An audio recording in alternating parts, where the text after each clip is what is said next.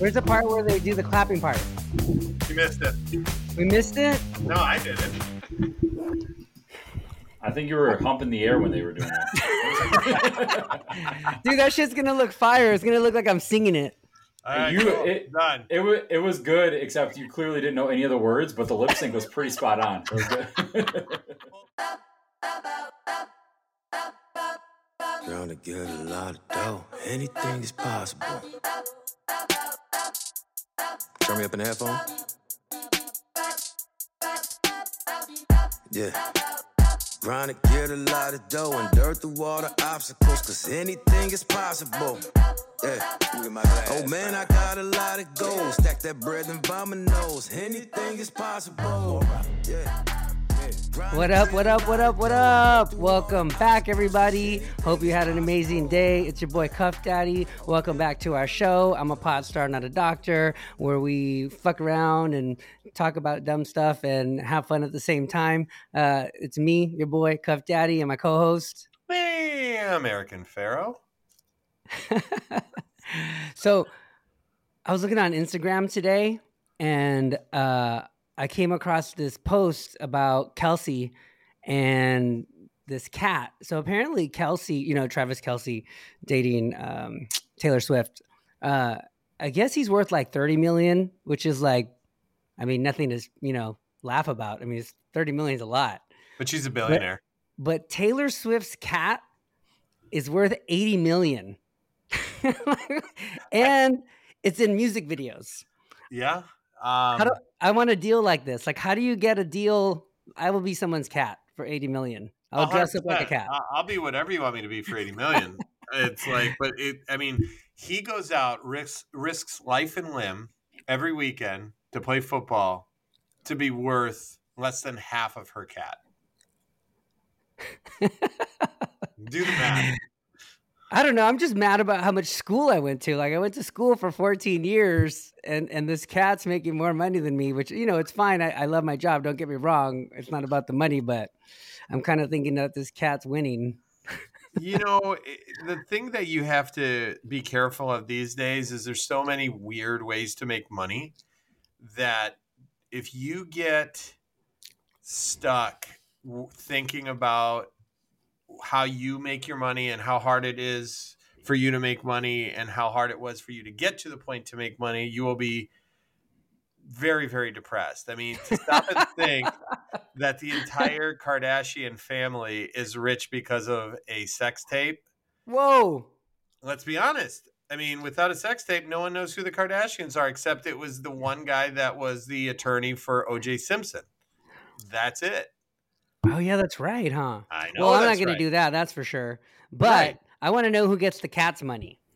Like, how does the cat spend its money? It gets really good. Like, what is the best cat food in the world? Can I work for this cat? Like, I wonder if the cat needs a personal cats. I'll be a cat handler. I don't care. A personal doctor or something. Like, I gotta find. I love animals. Like, I could be a rich animal's friend. Like, and get paid. You'd be like a baby cheetah. I mean, somebody's got to walk this dog. There's some German Shepherd it's like, I forgot what his name is, but it's worth like 500 million, the dog. But I mean, explain to me how the dog is worth a monetary value. That's where I think it does stuff. It you post pictures of it. It's in movies. It goes on music videos. It doesn't do surgery. I'll tell you that. But I mean, I'm cool to be in music videos. But I just gotta get the Cuff Daddy NIL deal. That's what we need. But the more we talk about this, the more disappointing our world becomes. That's the thing. Like an animal, God bless animals. I love animals. I have my dog. I love my dog Felix. But if he's worth $50 million, I'm like, why? I mean, like, what is he going to do? I mean, and let's be honest, he's not worth $50 million. The owner's worth $50 million. No. The cat's worth that much. So the cat has a job. The cat, it makes money. The cat walks into a bank and says, "Give me my money."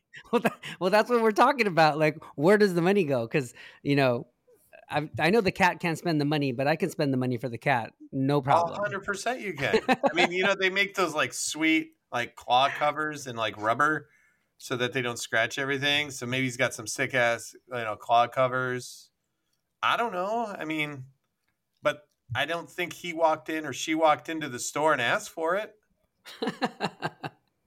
That was the most interesting thing that I saw on the internet today. Just, I saw Kelsey, but I'm not really a football follower, but I do follow the animals. So the animal story kind of intrigued me. I will say that I do watch football for years.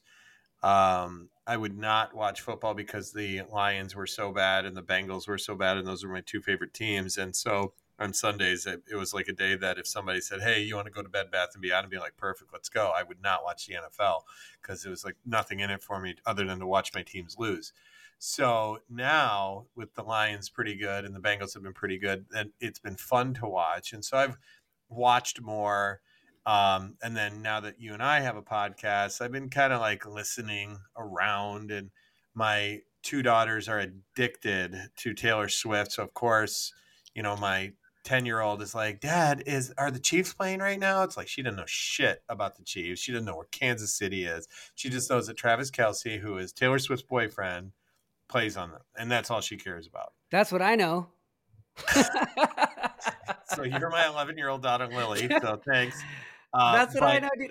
I'm too busy to keep up. It's funny. Speaking of football, I've been having a bunch of football players come in lately for their shoulders, and they're all dislocating their shoulders, and and I'm kind of like asking them, trying to figure out what surgery I want to do on them, and I'm like, "So, do you still want to play football?" And they're like, "Yeah, I love it." I'm like, "All right, fuck." Bone block. So I'm like thinking I got to do like a more, a Latarjet surgery versus the labral repair. So then I'm trying to convince this guy. I'm like, "Well, your shoulder's already come out of socket like 20 times, and now you need this crazy surgery. Like, are you sure you want to risk fucking it up?" And they're like, "Yeah." And I'm like, "You could be an orthopedic surgeon as a backup plan." And he looked at me like, "Nah, bro, I'm going to be a tight end for the Green Bay Packers." But it's funny because they're like all in, and I never got one. They're always like, "Nope, still want to play football." So I end up doing surgery on them, and then they go back and play football. Right? It is crazy. I mean, all these athletes are built different. The competitiveness, the prowess it takes to get there is really amazing. It reminds me quite a bit of what it took for us to get to where we are as surgeons. However, that is also risking bodily harm. I mean, when we wanted to go to medical school, it's like at no point were we like, I'm afraid I'm going to get hurt and then not get there. It's unless God forbid you got in a car accident on the way to college, it was pretty safe. Now with professional athletes, especially in a contact sport like football, you are worried not only about being better than the person that is behind you or being better than the person that's ahead of you, but also you have to take into account that at any given time, this could be your last play. And then what? Then you could be an orthopedic surgeon. You? I mean, God bless football players, but some of them throw all their eggs in one basket, and it might be difficult to come back and be scholastic after all that. I definitely promote the backup plan. Like, I love the young athletes trying to get back in the game. I always think that, but it's funny because now as I get older, the more I think long term, I'm like, like, make sure you have a backup. But it's funny because like nobody like has a backup, even I had a backup. I mean, everyone's got to have a backup. Huh? What was your backup? To try again. Okay. So what was your backup? Ooh, I probably would have like done. Oh wait, like to get into med school or to be an orthopedic surgeon? You're not getting either. You suck at both. You're not getting. Oh, I suck at both. Yeah. What are you doing? I would have tried to be a dentist. Really? Well, I mean, I was a bio major. A taco truck in LA. A vegan taco truck. You would have crushed it, and you probably would have made more. Yeah, and then I could sell little toothbrushes at the end. So after they eat, I promote dental health. Or it could have been Acevedo's. What would it? It would be Acevedo's avocados. You could have done. It would have been like a play on words because your last name looks like avocado. Dude, no, it doesn't. It bothers me when people like say Mr. Avocado. It's like it doesn't even look like that. Like avocado, when the V is next to the A as opposed to the C, it looks way different. Like just right away. Like even if you didn't know how to read, like you could know like that visual cue that's different.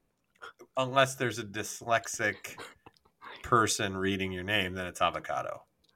100% it's avocado. So if somebody calls you avocado, unfortunately, they're dyslexic. Yeah, but we're not making fun of dyslexia, but I do No, get we're upset. not. We're I not. do get I'm just upset. putting it out there. So your backup plan was to be a dentist. I mean, dude, I don't know. I wasn't gonna have really. I mean, that was like in the cards, right? But like, I knew I wasn't gonna fail. I mean, I was doing really well in school, but that's different, right? Like, you just need to study and like put some time in. Like, football is different. Like, you need some talent, a lot of luck, like everyone said, right? And then all the work and the training and all that. So, I just feel like, If med school had a height requirement, which it doesn't, and it had a height requirement, and you couldn't get in, what would you have done? I just done something else. I know, but I want to know. Oh, See, like what? I love that you never had another plan. You're like, it's all or bust. That's why I'm kind of, digging in here, is because it sounds to me that you never had any other idea, which is great. I mean, because to be honest with you, once I kind of put my, the line in the sand of I wanted to be a doctor, and I knew I wanted to be a sports med orthopedic surgeon from the age of 12, that's all I was going to do, period. And so I hear you, and I don't even know. I had a couple opportunities. My brother and actually it was my brother, had a bunch of wireless stores when cell phones were just first starting. So he did really well with that. And I ran 2 of them during med school. So if that hadn't worked out, I'd probably be slinging, cell phones right now, and probably had done really well. But yeah, because you're a salesman. Ooh, ouch. So one of my health grades reviews said that I was a great salesperson. Yeah. I don't know if that's a good thing. I mean, you're not selling. I mean, you're selling stuff, right? You're selling yourself, and then you're selling a procedure, right? You have a procedure that you think is good for the patient's problem in front of you at that time.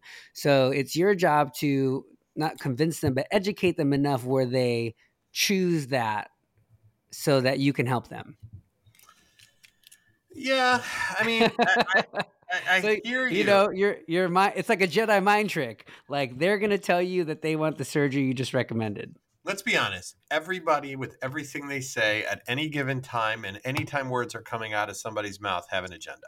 It is. You have a reason and a purpose to say something. Yeah, my agenda is to fix your rotator cuff so it stops hurting, and you stop coming in telling me it's hurting. Well, I saw this guy down the street who said that they can, crack my neck and give me a stem cell injection in my shoulder, and it'll be just as good as what you do. What do you say to that? Well, then I say, then why are you here? I say, good luck. Yeah. But that's the thing. It's like, so you're kind of right that there has to be like a sales component to it, but I would hope that it doesn't come off salesy, and it comes off more like, I'm educating you, and here are your options for here's what you need. And I don't know. I don't know what you do. That's what I do. I basically like give them all the information that I can so that they can make an informed decision right in front of me, like become an expert really quick, give them some options, give them the reasonings. And they're like, actually, that sounds like a pretty good plan. And then we roll with the plan, So I think, a lot of people who don't end up getting procedures done, maybe the whole thing is education, right? I mean, that's why we do what we do. That's why we're on the podcast. Like, we're just fucking around, but like at the same time, we're learning stuff. We're teaching people stuff that they might never have known. You're in clinic, you're educating people every day. You're educating other residents. I mean, that's what we do. We're teachers, right? Like, fair for the most part. That's fair. And I think there's a component to it where, as you're teaching, you're, at least the way I see it, as I'm teaching the patient, let's call it, I'm educating them to make their own decision. That's what I said. Right. I know. I'm agreeing with you. You stole that from me. Okay. All right. For everybody listening, I completely stole that from Danny Avocado. Shut up. No, I mean, that's why it's fun. I like what I do. So no, I wouldn't change it. Right. Like, I'm not jealous of the cat. I just want to kind of figure out like why this cat's making so much paper. But I agree. No, I agree. Life Like, is good. I wouldn't want to do that. I do like surgery. I don't know why. Maybe it's because I used to play video games all the time, but I just like doing stuff with my hands and then helping people, and like the gratification is pretty rewarding. It's. I mean, I'm sure it's like an athlete, like when they win a game and everyone's like, "Yeah, you did so well," and they probably feel pretty good, right? It's the same thing. yeah, I think there's that. And I think there is, I think Pat St. Pierre, when he was on, said it, that we have a very ego friendly job. I mean, it really pumps you up, and your tires get pumped pretty well as an orthopedic surgeon. Yeah, the Especially dopamine Yeah. hits get addictive. And I Oh, noticed that too. Like when you have a bunch of patients come in and they're all killing it, when you go home that day, you're just like, fuck yeah, I'm the shit. And then you and go then- home, right? But all it takes is just that one person, maybe they're having a little pain or maybe like a minor complication. And then you're kind of like, oh, it sucks the life out of you. And it's Yeah. one, you might have 1,000 in a row that were great. yeah, And just that one. But that's the thing, and I think that's a good thing, because I know when I have, let's say, a run of 1,000 that did great, I think to myself, that's the way it should be. I'm not thinking to myself, I'm the shit or that, I'm just thinking that's the way it should be. However, that one person comes in and it's like, I suck at my job. What do I need to do? How do I fix this? It's crazy that one can take so much wind out of your sails. Yeah, dude, you go home sad. I know. Luckily, And then that you get doesn't home happen and all the everyone- time. I feel like if that happened all the time, like every day, that's probably why some people are like, fuck this job. 'Cause It is a tough job. I mean, I'm Yeah. interested, like, what is harder? Is it mentally harder to be an orthopedic surgeon and, fight all day between trying to get insurances to pay for surgeries, trying to fight with hospitals to pay for products you want to use, get the surgery done, take care of the patient. So mentally getting hit all the time, or being a professional football player where you're physically getting hit all day, which is more difficult? What's crazy is like in California, there's all these like homeowners insurance companies like pulling out of California because they don't want to like insure anybody because it's like high risk or something. So a lot of people are losing their policies. And it's like, what the hell? Like they were paying for that and then they can just like cut it off. I'm wondering, and then that's how it is in medicine, which is wild. Like you pay all this money for insurance and some companies won't pay for this or they won't pay for that, or you can't go to this hospital because you can only go to this one because this one gives them a deal, or you can't have that medicine because they're not giving rebates, which is another word for a kickback. So it's crazy, but like when we do stuff like that, they like come after the doctors and the doctors are terrible, but it's really not us. It's like the whole insurance game is a scam. Even like take car insurance, for example, right? You get in an accident, you use it, and then they like raise your rates. And it's like, well, what about those 10 years where my shit was tight? I didn't get a ticket. I didn't get any accident, but I still paid up. And you one little claim and then they, that's why I think in the future, people wonder why a lot of doctors aren't taking insurance. And like, I've been getting a lot of patients referred to me because like I take insurances right now and they're like, oh, well, thank God we found you on the internet and your shoulder specialist want to see you. But, these other people don't take insurance or they're only cash and they don't know why. And it's just because like a lot of the different insurances pay differently for the same surgery, which is crazy, right? That's like a Coca-Cola is valued differently across like convenience stores. Like that wouldn't fly. Like how is that right? But I mean, I'll raise you. Bobby comes in for a surgery, right? He needs a shoulder surgery. He comes to Michigan. He comes to my office. Then he says, you know what? I want another opinion. I go, you know what? There's this dude in LA. He's the shit. Go see him. So he goes and sees you. He hangs out with you. You examine him. We both say he needs the exact same surgery. Now it's a flip of a coin. Which does he want to do? Whoever he's more comfortable.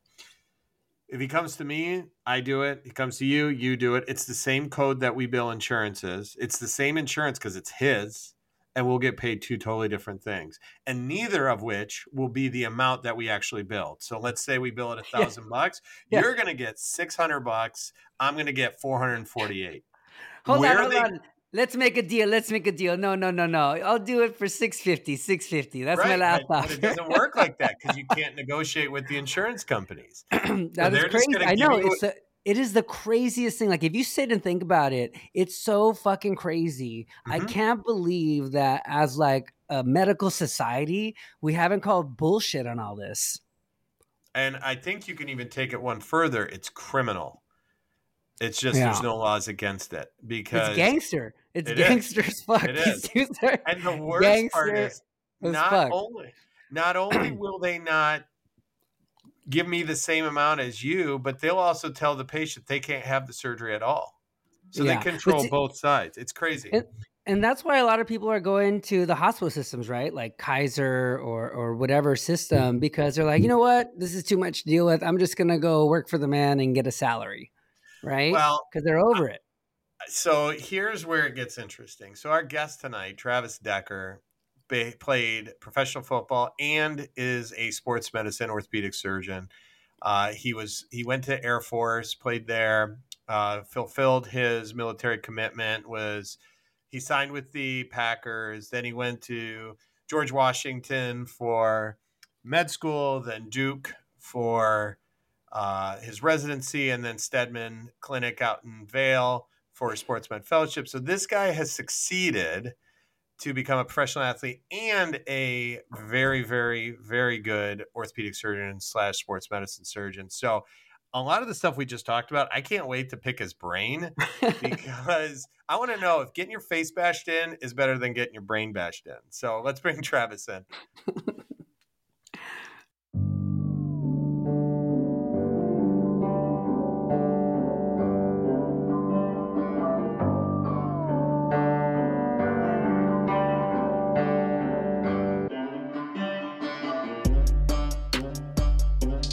How tall are you? Like 10 feet tall? You're like almost hitting your ceiling. He's 6'4", and that's just because I put the phone just perfectly so it's looking up at me, making me look artificially larger than I am. Yeah. So the national championship game is on right now. Who are you rooting for? I'm going for Michigan. Oh, bro, I'm a Sparty. Can't say that. You're up in Detroit, though, right? Yeah, and I fucking hate Michigan. Okay, well, I didn't know if there's any in-state loyalty. I have no idea. Oh, yeah, Michigan State, East Lansing, go green. Let's go. Yeah, okay, there you go. I was actually had to go to Ann Arbor over the weekend. My son had a hockey game there, and so after that, we were like, oh, we'll get something to eat. So we park. And this is just, I think, sheer hatred of Ann Arbor to me as well. So we park the car. It says you don't need to pay for anything. We go to the machine. It's like it's off. We go in. We come out. Ticket. I'm like, you kidding? I'm like, that's because they knew you're from Michigan State. I do have a Michigan State license plate, so I guarantee it. Yeah, that doesn't help. So that would be like you going into like Bethesda and parking your car. Yeah, that or West Point. Exactly right. Yeah. So walk us through your life. I mean, it's so interesting. We were talking about, being a professional orthopedist versus a professional athlete, and now you've accomplished both. Like, what is that even like? Because I know how hard it was to do one. What's two like? Well, I mean, I guess like the long and the short of it, I just didn't have a life for a long time.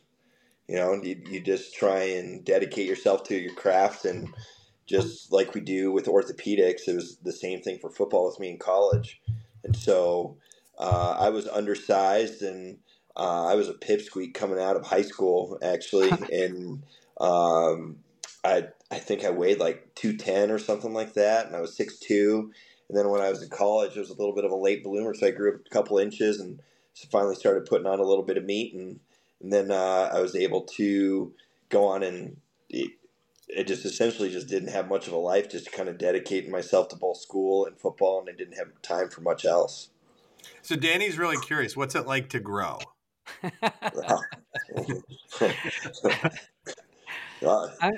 Especially later in life. In LA, I'm 5'4". In LA, like it's like normal height around here. There's a lot of Latinos, a lot of Asians. So I don't really feel that I'm that small until I go to like the middle of the country, and then there's people there. I'm like, whoa, these people are really big over here.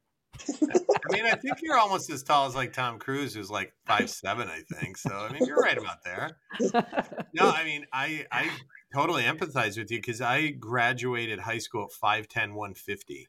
And I was tiny, and then I came back for homecoming that fall, and I was 6'2", 200.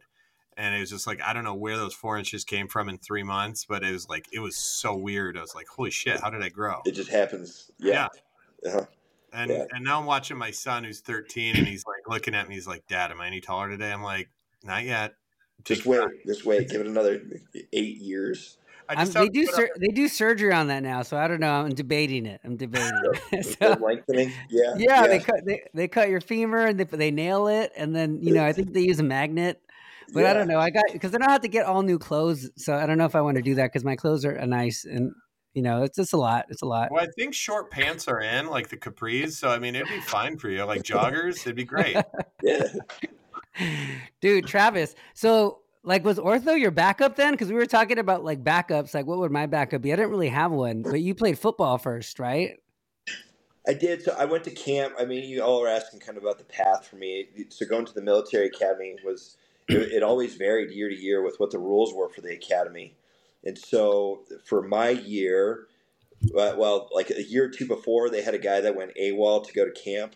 And so then that got Congress and everybody kind of locked down on making sure that the guys were going to do their obligation.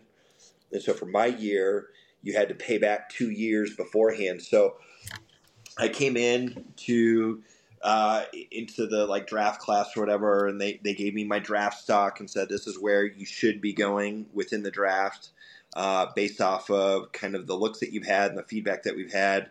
But your biggest obstacle is whether or not you're going to be able to convince a team to sign you and keep you and then even draft you based off of having to do 2 years of active duty before coming back.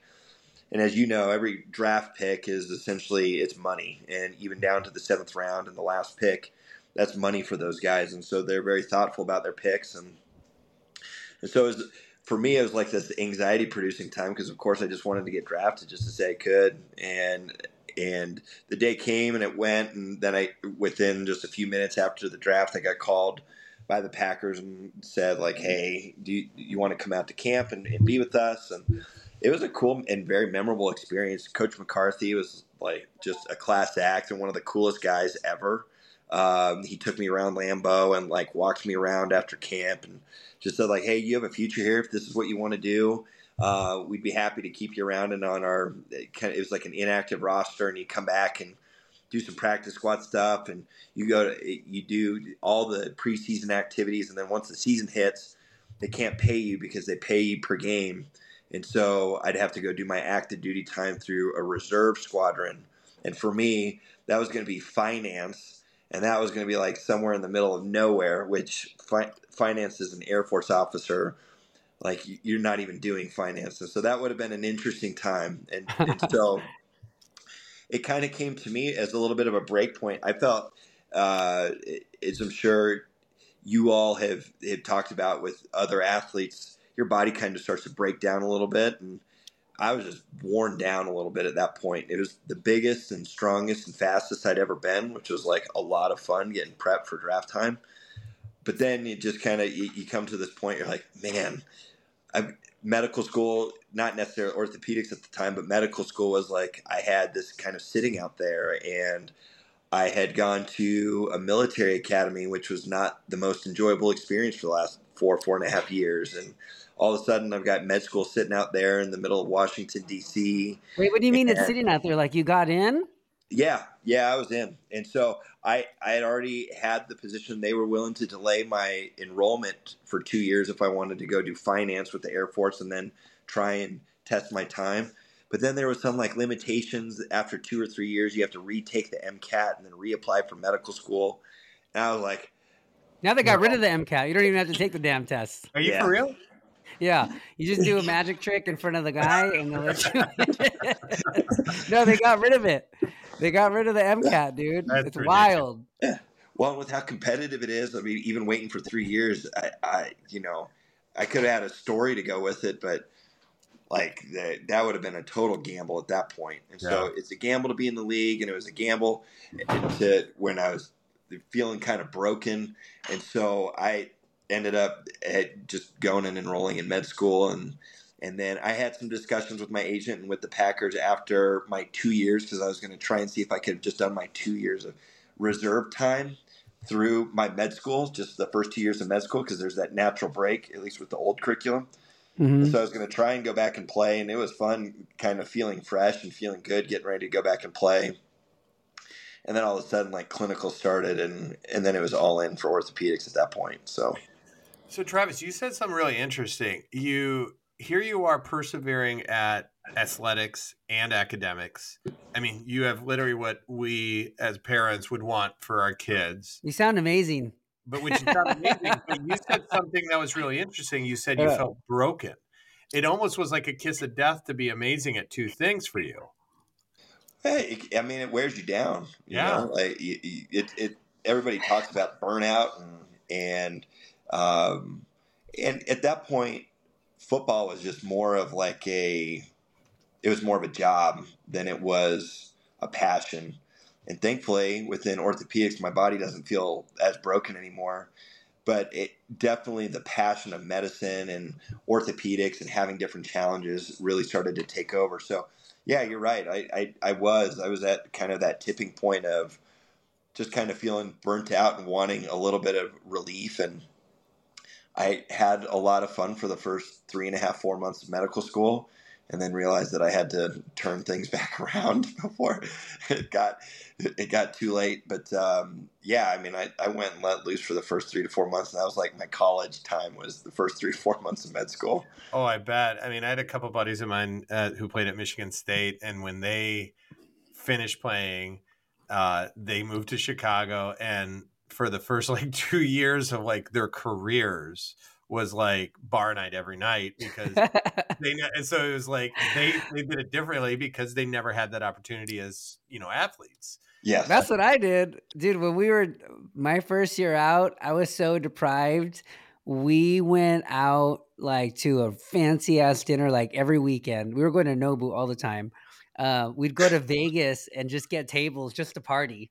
Yeah. And then like just reckless like my first year. I didn't save any money. I just had to get it all out of my system. And then after that, I was like, all right, time to be responsible. Yeah. That's what my friends in med school are for, right? Like you had all those friends that they're just like, it's fine. We'll put it on the loans, max loans. Let's go, max loans. We're going to Vegas. Like, what kind of life are we living here? I didn't do that until I was done because I don't know. I wanted to stay in like nice rooms, and you know we didn't really have any money in grad school. Yeah. So when you found yourself in Vegas, what happened there, C. Diddy? Like, how angry did you get at the tables, or was it just, you know, just no, we just party. Oh, like I'm a gambler? No, I play craps, but I don't gamble too much. All right. Yeah, I'm scared to lose money because I'm like, you know, after I'm like down a couple $100, I'm like, all right, I'm good. Right, I could never have a gambling addiction, dude. Never. Takes money to make money. Now, Travis, which do you think was harder though on you? Do you think the physical toll of sports or the mental toll of orthopedics or medicine? Honestly, probably the physical toll of football was harder on me, and I'm feeling it now. You know, just I'm 37, 38, and I've got arthritis in my knees and little ones that I'm trying to run around and keep up with, and it was like my knees swell after just like going for a jog. It's just pathetic. And so, sucks. yeah, you know, like you know, and just almost like an identity crisis. I mean, that was part of my issue in med schools. I had still identified as a football player, so I was still going to the gym and working out and exercising, trying to squat like 500-600 pounds, doing stupid things, and then your body pays the price for it over time. So I think physically that was demanding, and obviously there's the mental demand of medicine, and it's been that's been like a welcome challenge, and there's a lot of camaraderie in orthopedics, and I felt super lucky where I was able to train where camaraderie was really promoted. I trained at Duke, and that was like home for me. Those guys were amazing, and the training there with the staff that they had there, that they still have, is just it was just a brotherhood, and it was people that just wanted to promote your well-being and really wanted to see you make it to the next level of whatever you wanted to achieve as a goal. And you had great co-residents, and so it was like being on a team, but a team that everybody was kind of fighting for the same thing. And you know, with football, you were still being competitive. Like you had guys that were above you or behind you that you were trying to compete with to get playing time, and it was good. But I mean, the grind of that was exhausting too. You're always competing to try and get better, and there's competition within orthopedics, but I think that's like from practice to practice, not necessarily on the same team. Yeah, and it's not malicious either. Even though we're all kind of like competing, it's more just like we're all kind of pushing each other. Yeah. Yep. Which is cool. When you're at Duke and you're doing your thing, and then you go to Stedman for your fellowship, so you're out in Vail. And I want to ask you, when you're at Stedman, because I spent a month out there during my fellowship, and so you see a lot of high-end athletes. Yep. While you're there, do you reminisce? Are you getting angry like how'd this guy make it and I didn't? Or are you like, I'm where I'm supposed to be? Once I was there training, I felt much more so like I was where I was supposed to be. But I'd see a couple guys come through and I'd be like, I could take him for a play. I got one play on him. I can't take him all game, but I got him at least one. I got a step on him for just one or two plays. And that was just kind of the natural competitive nature. But yeah, once I was there, I mean, as I'm sure you saw it, the competitiveness amongst those guys is like, that's pretty intense, and you're around it nonstop, and they're always pushing each other to be better. And that was it for being within all the training that I've had. That was like the closest to professional sports that I've gotten. Just being in an environment that was always shooting to be perfect every single time, and and they still carry that, and it's inspirational in a lot of ways, but as you've seen folks cycle in and out of there, it wears on people too, and it's for most people, it's only sustainable for so long. Now, did you spend any time? So while you're in training, at any point, you were still on the reserve roster, correct? I was. I got some notification, like some thank you email that you're no longer on the roster. Thank you for your but that time. wasn't until like 2015, right? That was like 6 years later. Yeah. Yep. Yeah. They keep you on like a minimum time. So I didn't do anything. I didn't have any other interaction with them. I had some interaction with my agent that checked in, and he told me that they were still interested, and but it was pretty limited once I kind of committed to med school, and he saw I was kind of fully in the thick of it, and especially when I was an intern, and the toll of being an intern and second-year resident, I think I dropped down to like 205. I was pencil thin, and those guys were like, yeah, right. The guy's never coming back. So what was your playing weight? So when I was at the academy, I was playing at about 230, 235, and then I got up to 265, 270 for combine. Wow. And it's amazing what the body can do when you're rested and all you do is focus on eating and training. And it was like I said, that was the biggest and fastest I'd ever been. I was like, man, I wish I could have played like this. This would have been fun. That was like after COVID. Like for COVID, I was eating so healthy and I was just working out and I was so like in shape. I was shredded and I was like, COVID is the shit. And then now that I'm on the planet. Yeah. I mean, I'm still working out every day, but I don't know, for whatever reason, I feel like I worked out longer and more intense. Oh, you know what I would do with like 2-a-days and shit, like during COVID, because I was so restless. So I would just work out all the time. Yeah. At least you didn't drink all the time like a bunch of people. No, so right. A lot of people were drinking. A lot of people got heavy because they were drinking and eating.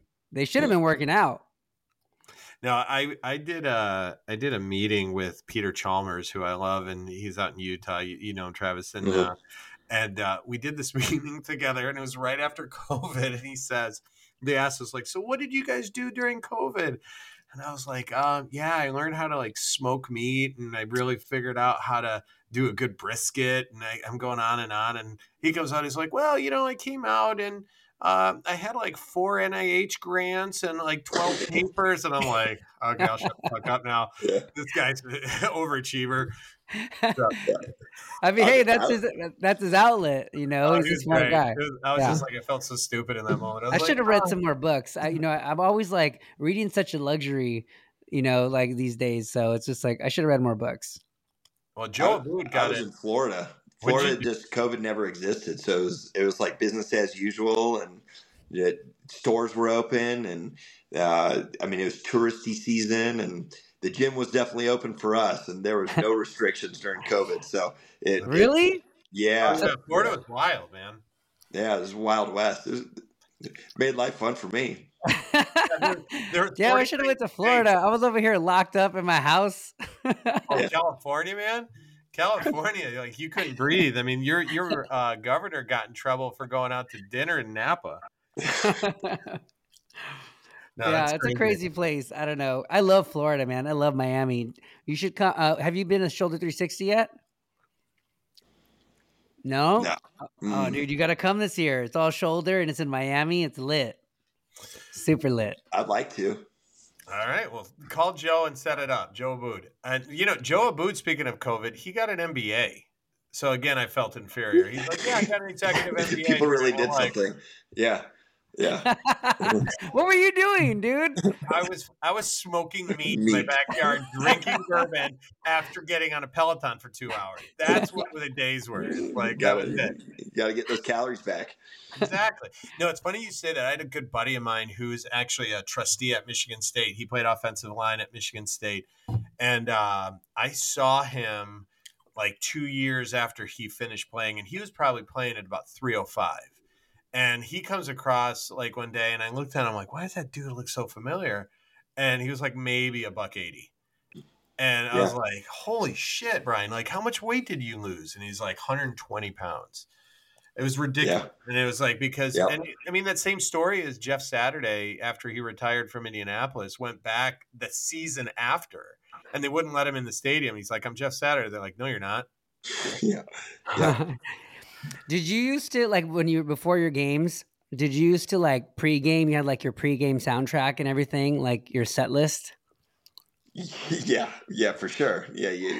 Everybody, I think almost every athlete that I know is extremely superstitious. So especially like home games and everything, I knew exactly when I was like changing the song based off of which intersection we were getting past. So I knew exactly which song was going to be playing by the time I entered the stadium. Yeah, it definitely had a set list for sure. Now, is That's it the awesome. same playlist as in the OR, or is it a different playlist these days? Different playlist now, yeah. But does it change? Because I do that. Like, I'm very akin to, like, I think I'm an athlete. Like, before I try a new surgery, I'll put my headphones on and I'll put like certain songs on that I know are going to like pump me up and give me confidence. But like, yeah, I do that. It's like fight night, Yeah. There's some playlists now I now avoid in the OR to like. Oh, yeah. Because of what they say? Well, why? No, just because of it. Like if I'm hitting any like true club music that I'd be going out to like in Vegas, that vibe, it like gets my heart rate going to the level of the beat. I have like no desire to be going. Triggered. Yeah, exactly. He tried to do it like this delicate, like carpal tunnel or something, and he's like headbanging. Yeah. Yeah. So you're out in Colorado now, correct? Yep, I'm back at the Air Force Academy actually. Oh, okay, awesome. Yeah. So now, like, are you just doing sports? Or are you doing? I know in the military, it kind of is like do a little bit of everything. Pretty much sports. So now that I'm back at the academy, they have there's 2 or 3 dedicated sports surgeons that are there. We got a joints guy, hand guy, and then a generalist here.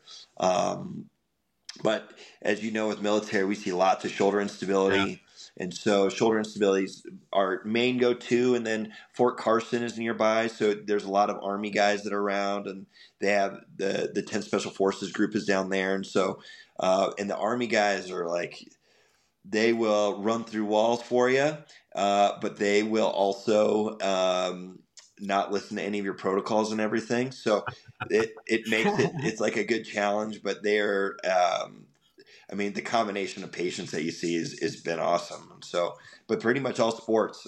I'll do shoulder arthroplasty, but everything else is kind of tissue and joint preservation. They sound like the SEALs. Yes. And so when I was cutting my teeth down in Florida, the 7th Special Forces group was there, and I would connect with Preventure, who I was able to really take a lot away from him when I was out at Stedman. I would talk to him constantly about these stories that I was getting with these guys, and they're like, "Hey, I'm leaving in 4 weeks to go down to South America for this like covert thing. I need you to fix me right now, and you won't see me for 6 more months." I'm like, "Huh? Can I not fix you in 6 more months?" Like, nope, this is my last time. We're gonna do our best for you here, Right. but, like, yeah. So I had a guy that came through my clinic with a frozen shoulder. I won't tell you which branch he was with, and you can try to guess. But he comes in, and I'm explaining to him, "You have frozen shoulder." I'm like, "What happened?" He's like, "Oh, I had this injury, and I was on this mission, and I was gone, and like I didn't move my arm. I would like tie it to my chest so that it wouldn't hurt. So he got a frozen shoulder." I'm like, "Okay, cool." And so I'm like, "Here's what we need to do. I'm going to give you a shot. I'm going to kind of calm this thing down. I'm going to send you to therapy because I'm not going to therapy." Yep. Like, why? He's like, no, I don't have time for that. I'm going back out. I said, okay. He's like, I'll tell you what, I know now what I need to do. I'm going to come back in 2 weeks before I leave. I said, fine. Comes back in 2 weeks. He's like, look at my arm. He's moving his arm all around. I go, I don't get it. Like, what happened? He goes, I went to the gym the day we talked. I put the boxes up on the pull-up bar. I put my arms out on the pull-up bar. Then I jumped off. He did his own manip. Oof. And he just manipulated his shoulder, broke all the scar. He says he saw tears for a few minutes, and then he's like, everything's back. Cool, I'm good. Yeah, he passed out. He's on the I was like, passed holy out. shit. Yeah. I'm like, okay, you're a different animal. All right, Yep. cool. You got all your motion back. Yep. Oh, it's a different breed. So while you were I got to ask you this. Did you ever come across the superhuman Aaron Rodgers that his Achilles will heal itself? That's amazing. Yeah, it's truly an amazing story. When I was in camp, he wasn't out actually practicing, but he was in the building. The guys that I was really with were Clay Matthews, who was a freak, and then BJ Raji. Those were the two big names. Beautiful hair on Clay. Beautiful hair. It's something I could never relate to him with.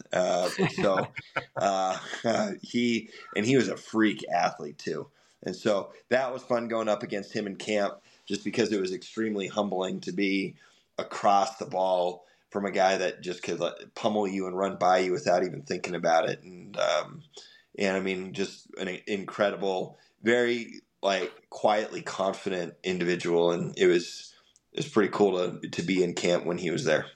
I think with a kid like Clay, I mean, his dad was a great athlete for Cleveland. And so I think even so in Detroit, as much as I dislike the University of Michigan, Aiden Hutchinson, playing after his dad who played at Michigan, also same position.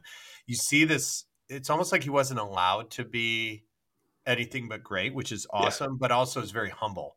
And I think these kids of former pros are very much like that. It's like, that's all they know. It's like, that's normal. That's not extraordinary. Yeah. So it's pretty crazy. Mm-hmm. No, it's I think with what you've learned, and now you're taking care of these athletes and the military, actually, which I think is even more important than an athlete, but just like these the guys that you take care of.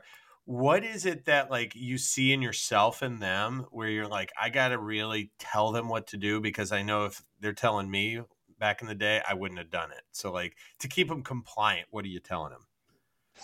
I think that trying to have them understand how much I identify with them, and that my goal is not to prevent them from doing what they want to do. And I think that a lot of the times, especially these guys, see us as roadblocks in order to get to what they want to do and where they want to be. And so trying to get them to a point to understand that, hey, I am an ultra competitive individual, and I really I like killing my body still to this day, and I love working out, and I love doing a lot of the same things that you guys like doing. But in order for you to be able to accomplish this is what we need from you. And I've tried my best to be relatable to them, especially the group guys or any of the special forces guys. If they can't identify with you and you can't build rapport with them immediately, they think you're an out of shape idiot. And so half the reason I've had to go I feel like I've got to keep up with the gym is I've got these spec ops guys that are sending me like videos and talking shit and saying like how they can You got to do more. challenge them to a boxing match. Yeah. I mean, like immediately I fixed the guy's cuff and he's like, I bet you in 6 weeks I could do more dips than you. I'm like, well, how about you don't do that? It's so on. I would at least try. I love a good competition. Give me 3 months. Just give me 3 months, and I'll let you just do whatever you want to do, and then we'll do it. I'll be surprising fools. Yeah, he still sends text messages of getting like these crazy, and then like you get some other guys that have just destroyed shoulders, and still I don't know what the right answer is, but these end stage osteoarthritis guys in their early 40s with a shoulder that's locked, and like you have very limited options with them. I talk to my mentors and like, hey, depends on where they are and what their career. And I've done an arthroplasty and a couple of these guys, they're so happy and they feel so good. Yeah, man. Age ain't nothing but a number, baby. That's what I always say. And next thing you know, they're like, hey, doc, look, this is the lifting competition I just joined. And I'm like, yeah, dude, let it roll. I did a bilateral total shoulder on a power lifter. I ended up seeing him for like 6-7 years and shits were still ticking, man. Everything was good, you know? Yeah. So I pray every day that it's still in place. I mean, I always tell them, I'm like, that's your shoulder. I mean, you know, you do what you want. I tell them, you know, it's going to last this long. You're going to wear it out early. You might need a revision. It won't be as good as the next one. But hey, dude, you know, you could die tomorrow, right? We could die tomorrow. So you got to live it day by day, bro, and worry about that shit later. Yeah. No, I mean, it's funny. When I first came out, I was so tentative. It's like, oh no, you need this and you need this and you got to go slow because these only last so long. And then I don't know when I became a pessimist, but I just said, you might get mowed down by a truck tomorrow. Yeah. So I'm going to just do your replacement today and at least give you a day of relief. Yep. And if you get more than a day, even better. And then we'll just, you know, see what happens down the road. And it's actually, you know, you're right. But those guys are crazy because, you're like you're saying, they're 40 something years old and they want their life back and they just want to be pain free. But they don't care. They don't care. They'll tell you, they're like, hey, so you're going to, you know, you're not putting all these limits. My only goal is I just want to carry my kids. That's all I want to do. Yeah, sure. They're doing handstands and wakeboarding. We're on the same page. And next thing I know, I got a picture of the guy that I did it with. And you're exactly right. He was water skiing. It was like a middle finger up to the picture. And it's like, all right, man, it is what it is. Like, enjoy that life. I'm glad you're down in Destin. You're going to love it. I saw this post the other day about this Navy SEAL and he was being interviewed and they're like, you're a hero. He goes, I am not a hero. He goes, I'm a degenerate, I'm a derelict, but I have a kind heart. So what you need from me is to be a degenerate, a derelict with a kind heart to go kill the people that are degenerates, derelicts with not a kind heart. Yep. And I was like, wow. Yep. That's crazy. Those are the people that we need out on the front line. Oh, I was like, holy smokes. I mean, if that's what we're dealing with. Yeah, I identify as one of those guys. Yeah, I can see that. I do. Don't laugh at me. I'm serious. I'm like that badass that I identify with. I like those guys. So Travis, during our shows, we like to play a fun game. I don't know what today. This was Danny's. Dude, we have no plans. We have no plans. We just off the cuff. You know? So Danny's cuff daddy over here. It's his turn to come up with the game. So I'm gonna let him take it away. I was thinking everyone always makes fun of me because I'm short, and then I was remembered that at one point I actually had to sit on objects to make myself a little taller, and I was sitting on an object on one of the podcasts earlier to make myself a little taller. So I thought it was funny. So we're gonna play a game called "What I'm Sitting On." What's Cuff Daddy sitting on? I'm gonna sit on something. So and Travis, then I have not been aware of such things until just now. So you get 5 guesses, right? 5 guesses. And every time you get one right, I'm going to give you a hint. Okay. And then you got to try to guess what I'm sitting on. So every time I get it wrong, then you give me a hint. Nothing happens. You only get 5. But every time you get one right, I'll give you a hint.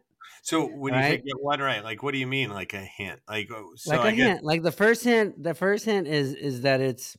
So like I could say, is it hard or soft? Yes. So the first hint is that it's 6 inches long. Oh shit. Travis, I don't know what's happening right now. I see a vein coming out. I see a vein coming out in his forehead. And Just fucking guess. Stop being stupid. It sounds like a game in LA. So These are LA games. These are LA games.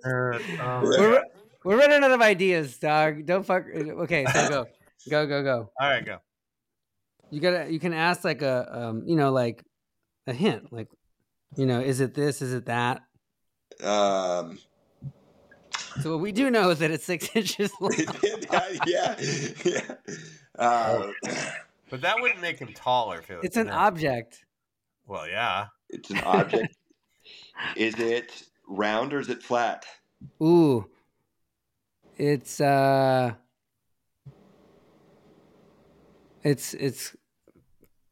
it's a cylinder. It's cylindric. That's one. Okay. I would say a phone book, but they don't make those anymore. You got 2 hints. It's cylindric. It's 6 inches long, and I'm sitting on it. Can you find this object anywhere else in your house? Yes. So I guess I'll give you a hint. It elicits. Which room in the house you find it in? Any room in the house. That's 3. It spreads joy audibly. Oh, Jesus Christ. What the fuck?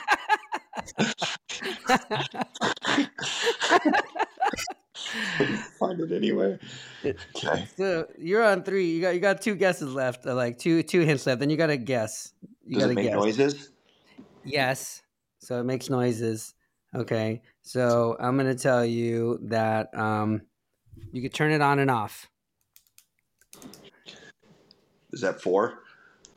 Yeah, you got two more guesses. Can you bring it to the operating room with you?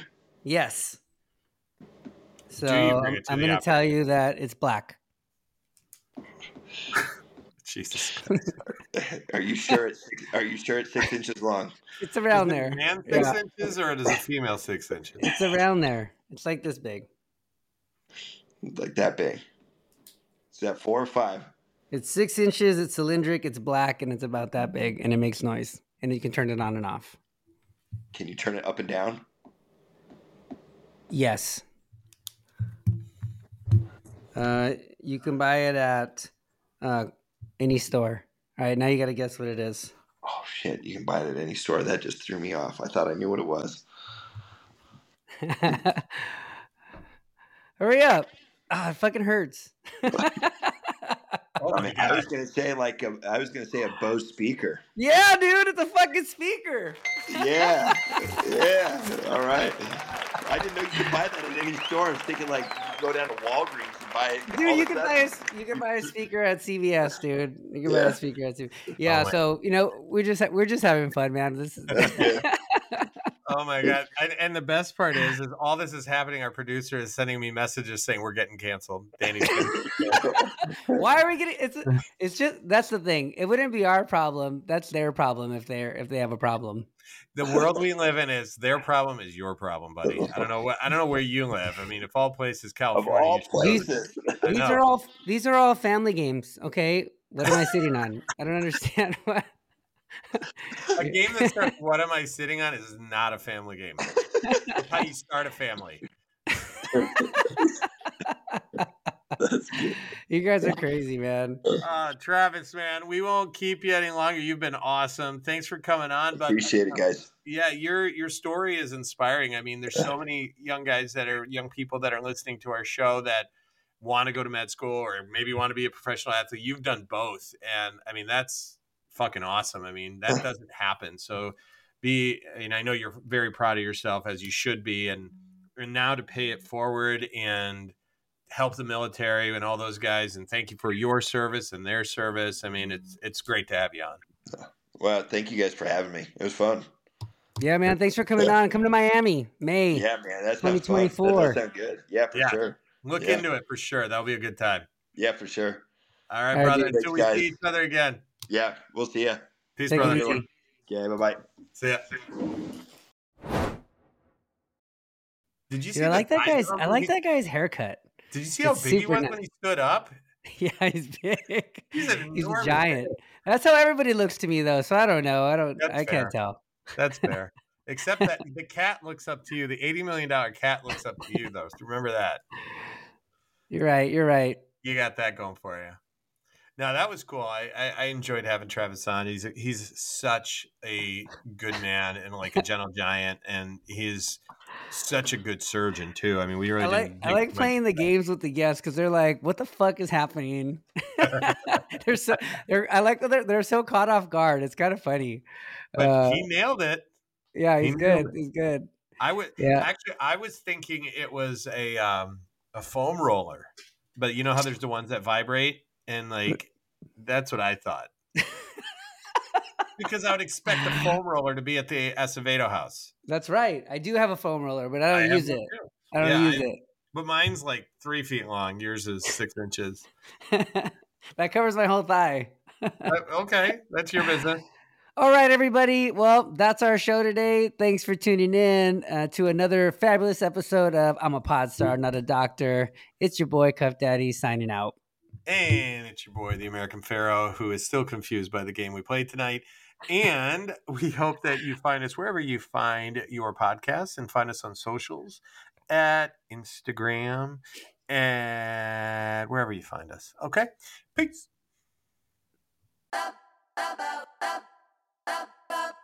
Gonna get a lot of dough. Anything is possible. Turn me up in the headphone. Yeah. Trying to get a lot of dough and dirt through all the obstacles, cause anything is possible. Yeah. Oh man, I got a lot of gold. Stack that bread and vomit nose. Anything is possible. Yeah. Trying to get a lot of dough and dirt through all the obstacles, cause anything is possible. Hey. Oh man, I got a lot of gold. Stack that bread and vomit nose. Anything is possible. The views and opinions expressed in this program are those of the speakers and do not necessarily reflect the views or positions of any entities they represent.